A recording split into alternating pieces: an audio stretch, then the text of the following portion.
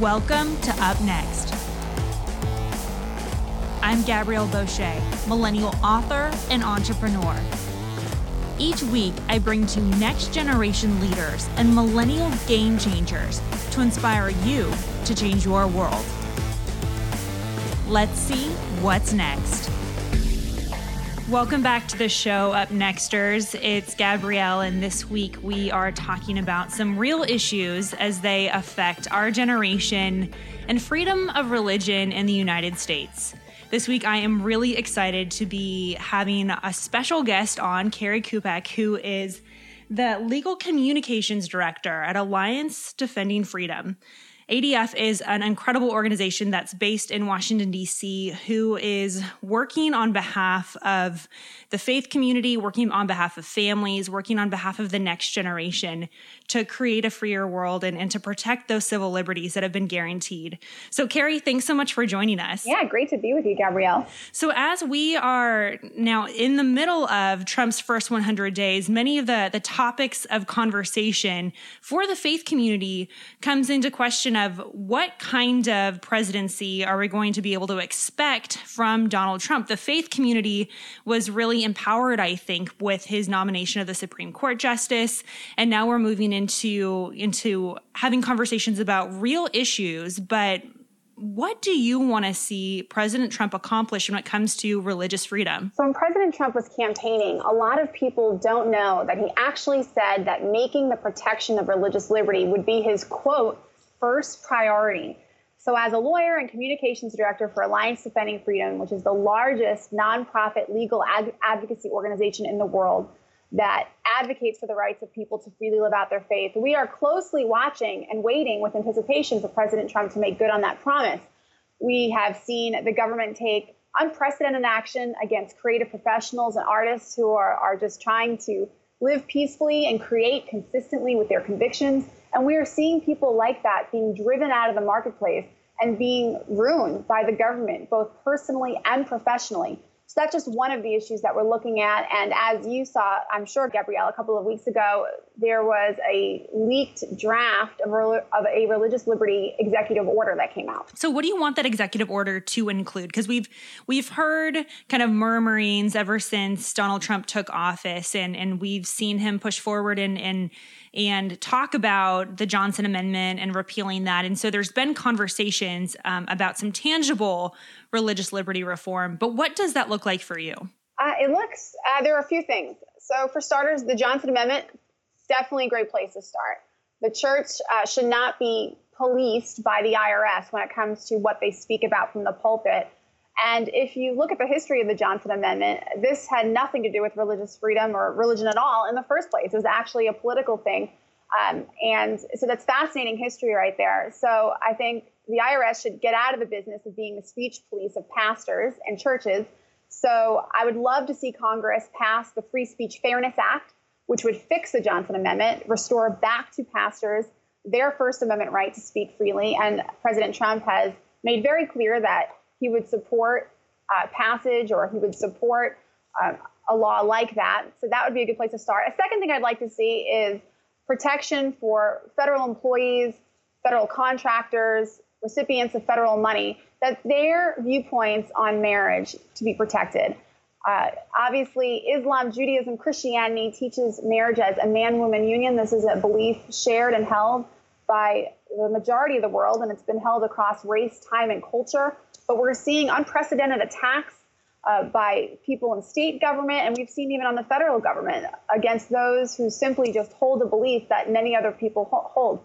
So I'd love to see some protection for people, regardless of what their belief is about marriage, whether they believe it's between a man and a woman, or if they believe it's not. People's beliefs on marriage shouldn't determine whether or not they get to be part of the marketplace and be part of the discussion. So that's another thing I'd like to see. Yeah, it's so important. And I think that the faith community is really taking a huge sigh of relief now with a now President Trump, who I think for the most part has really surprised many people who supported him and many people who did not support him, that he is making good on many of the promises that he made while he was on the campaign trail. But I think we're living in incredibly interesting times and definitely a very divided situation out there, particularly when it comes to millennials. Now, I was just watching Tucker Carlson the other night, and he had this student on from Michigan State University where they were actually banning whiteboards from inside of dormitories because people were using whiteboards to write derogatory terms or phrases. But for whatever reason, the student union had come out and said, we can no longer have whiteboards because we're afraid of offending people. How ridiculous is that? Yeah, so much for tolerance. And I think that's what I'm getting increasingly concerned about, especially in my position at ADF. In a truly culturally diverse and pluralistic society, tolerance should be a two-way street, not a place where dissent is stifled or just simply an opposing view is muffled. And that's what we're seeing so much. In fact, at ADF, we have a Center for Academic Freedom where we litigate a lot of free speech cases on campus. We're actually currently representing Ben Shapiro, the very popular radio host out from the West Coast, right? And he was almost driven out of his speaking engagement out in California. And the students who were involved faced a lot of threats. They even faced a danger to themselves simply for having this conservative speaker on campus. And this is at a public school, and a public school can't violate the First Amendment in that way. That's very basic constitutional law 101. And so I don't understand why we have this anti-free speech sentiment that seems to be permeating campuses throughout the country. It's not good. Yeah, it's not only not good, it's just completely illogical. And I think that that's so much of the reaction of our generation who has, as millennials, been told it matters more what you feel about something than what you think about it or what you know about it. Right. And I think that we're starting to see that, especially as millennials are moving into the workforce, we're having families, we're moving on with our lives. And I think that this is the largest challenge that we're facing with our generation is this sense of entitlement, not necessarily thinking through on the issues. I travel a lot. I know you travel a lot. And when this, quote unquote travel ban, when we hit the pause button and bringing in people from certain countries, which we all on our side of it know that President Obama did the exact same thing or something similar to it. I was on airports and there were protests at every single airport from the West Coast to the East Coast during that week. And it was really shocking to me. And I'm just kind of crazy enough to walk up and have conversations with some of the individuals who are there. And there were there was no clarity about why they were there. They're like, this is the land of opportunity and we need to be bringing in people and we need to be helping.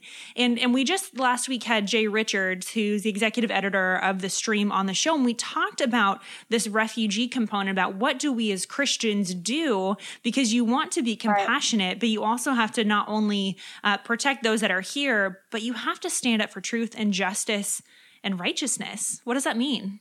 Yeah, it's a tough situation. It's very sensitive. Obviously, I think most people's hearts break for refugees when you look at what's happening in Syria and you see what's happening with ISIS. It's a terrible situation. And we are very blessed and prosperous in this country. We are a melting pot. That's who we are, right? So we want to do everything in our power to protect people and be a safe haven for those people. But at the same time, balancing very serious national security threats and concerns.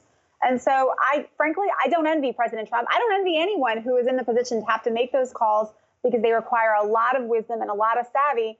But their priority is protecting the American people, and they're doing what they can do to do that. Yeah, I already said it from my standpoint, but I'm curious to hear from you, Carrie. What do you think is the biggest challenge our generation is going to face regarding religious freedom? I think there's a fundamental lack of understanding what religious freedom is or why it's even important. I think when we say religious freedom, people say, oh, religion, oh, I don't like that. Oh, people use religion as a license to discriminate. Oh, people use religion as a reason to do bad things. When in fact, if you look around us, if you look in our communities, our neighborhoods, our cities, it's more often than not the faith-based charities and organizations and groups that are doing the most good for our communities. They are the ones running the battered women's shelters. They are the ones running the homeless shelters. They are the ones who are providing a place for at-risk youth to come and be safe and have a good time. They are providing the father figures for those who don't have fathers. In fact, there was a recent study, Gabrielle, that came out a few months ago. I think it was done by a couple of Georgetown professors, and they did a study on what the value is of the goods and services provided to the United States by faith-based organizations. And they valued it at over $1 trillion annually. And I like to say to people, look, even if you don't care about religion, I bet you care about the economy. I bet you care about jobs. So look at this. Look at all the good religious organizations are doing. And what people are not making the connection to, especially I think the younger generation and the millennials, is that if you attack the very drive and reason to that motivates people of faith to do what they do, you undermine their entire organization. You call into question their ability to proceed. In many instances, as we've seen with the government's attack against faith-based organizations during the Obama years, they were at risk of being driven out of the marketplace altogether. And these are the people who are providing just the things that the most vulnerable among us in our communities need. Now, we've had individuals on the show who've been very involved in the transgender bathroom bill issue from Washington, from California, here on the East Coast as well. And it's been an absolutely surreal ride we're now like, this is a conversation that we're having. This isn't a joke. This is not a drill. This isn't a reality TV show. And I remember working in the California state legislature when the first bathroom bill came up about 7 years ago. And we all looked at each other and rolled our eyes and said, this is never going to become a law. And here we are. Now, with Trump now coming out and essentially saying we need to be letting at least the states decide, and where people can then, and so we can localize this conversation as much as possible and put it down to the school districts. How involved is ADF in talking about this issue and providing resources for Christian leaders to be able to communicate with compassion, but also too with the right skill set? We are very involved. In fact, ADF filed the first lawsuit of its kind last year on behalf of over 100 students and parents in a school district outside of Chicago, where the school there had caved to the bullying of the Obama administration's Department of Education and Department of Justice, and they had opened up the locker room and shower room and restrooms to a boy identifying as a girl. Now, what's interesting here is that school had made numerous accommodations for this boy identifying as a girl, this transgender student. And they had allowed the student access to a private changing room within the nurse's facility. They then went so far as to create the student a custom locker room and let this boy invite his female classmates in with him. But ultimately, the school opened up the locker room, and now we are representing these students who understandably feel like their privacy has been violated. And Gabrielle, what's concerned me the most, as I've seen what's happened in our news with the rescission of the transgender student guidance, is that the media is not giving any coverage at all to the many, many students across this country, particularly high school girls, who understandably feel uncomfortable about the prospect of undressing in front of the opposite biological sex. These are very real feelings. They are very understandable feelings. And if we're going to listen to Gavin Grimm and transgender students, which we should also listen to the other students around them. And I'm concerned about the message the media is sending to these students, because they are essentially saying your voice and your concerns don't matter. And that's not right. Yeah, and I think you made a brilliant point earlier where you said tolerance goes both ways. Right. It has to. It has to look like those of us who may not agree or may not understand to reach out and to show empathy and compassion towards others that we may not agree with. But it goes the other way as well. And I got kind of caught in the midst of the traffic. We both live in the DC area during the Women's March. And I was down there for a series of meetings, which ended up being really productive. I was working with some millennial leaders from all different sides of the aisle. Many of them actually came from the march to talk about what does the future of America look like for our generation. But in the midst of this, crazy march, I saw faces of people that they look like they were my friends, like people that I knew. Yes, there were some people that, were, admittedly a little strange, but for the most part, it was shocking to me how many women in particular came out talking about women's rights and protecting women. But so many women are falling silent on the very concern that you're talking about. Yeah, they are. And we have a female student in that first lawsuit that I mentioned who actually went to the school board, and it was not just this student, but a bunch of female students who expressed affection for this transgender classmate of theirs. They expressed compassion, but they said, look, we're uncomfortable. We're still developing physically. Right. We don't feel like we should have to take our clothes off in front of our biologically boy classmate. They're in that particular school district, there's a swim team, so they're putting their bathing suits off and on, getting into the pool, and this is somewhat traumatic for them.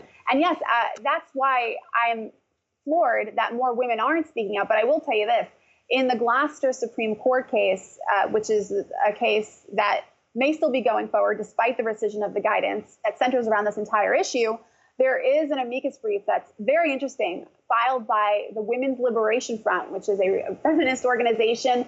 And they're saying, look, we've made a lot of progress as women. This is not good. This is not good for women. It's stripping away women's rights to be women. And so, yeah, we've seen a number of actually feminist groups come out and taking more strong stances on this because they see what's happening. They're looking at Title IX, which was created in the early 1970s to give women a fair shake, to give them equal access, like their male counterparts had, to educational facilities and opportunities. And now they're seeing the same law that was designed to protect and help women used against women in these particular situations. And one thing I really appreciate about ADF is that you guys are really on the forefront of the legal battle when things get to a point where you're actually bringing things to court, but you're also doing a lot in educating leaders and educating students, educating pastors about what rights they actually have. So what are some of the resources that you encourage, particularly our millennial listeners, to check out if they're unsure or uncomfortable with talking about religious freedom? They can certainly go to adflegal.org. We have a very good blog that gets a lot of traction where all of the news of the day is essentially fleshed out and explains in easy to understand ways. Another good resource is adfmedia.org. That's a place that you can go to just get all the legal documents. So you can read the complaints and the lawsuits for yourself, for oneself if they want. And I just think it's important to remember that, again, religious freedom, civil liberties travel together. These liberties and rights are all entangled. This was our first freedom. There's a reason for that. If people are not allowed to exercise their faith, really exercise the core of who they are peacefully, what else will they not be able to do? It's tied to speech, association. The other liberties crumble around it. And that's why it's important that we really do all that we can to preserve religious freedom for everyone. Yeah, absolutely. I think you did a beautiful way of describing how core and fundamental religious liberty really is. It's at our foundation. It's a part of our identity. It's a part of our past, and it's got to be a part of our future. And so I'm really excited that you are with ADF, that we have such a great organization and a partner who can go forth and communicate with such clarity and with such skills to be able to really do great things. So Carrie Kupek from Alliance Defending Freedom, thank you so much for joining us, and good luck with the fight. Thank you.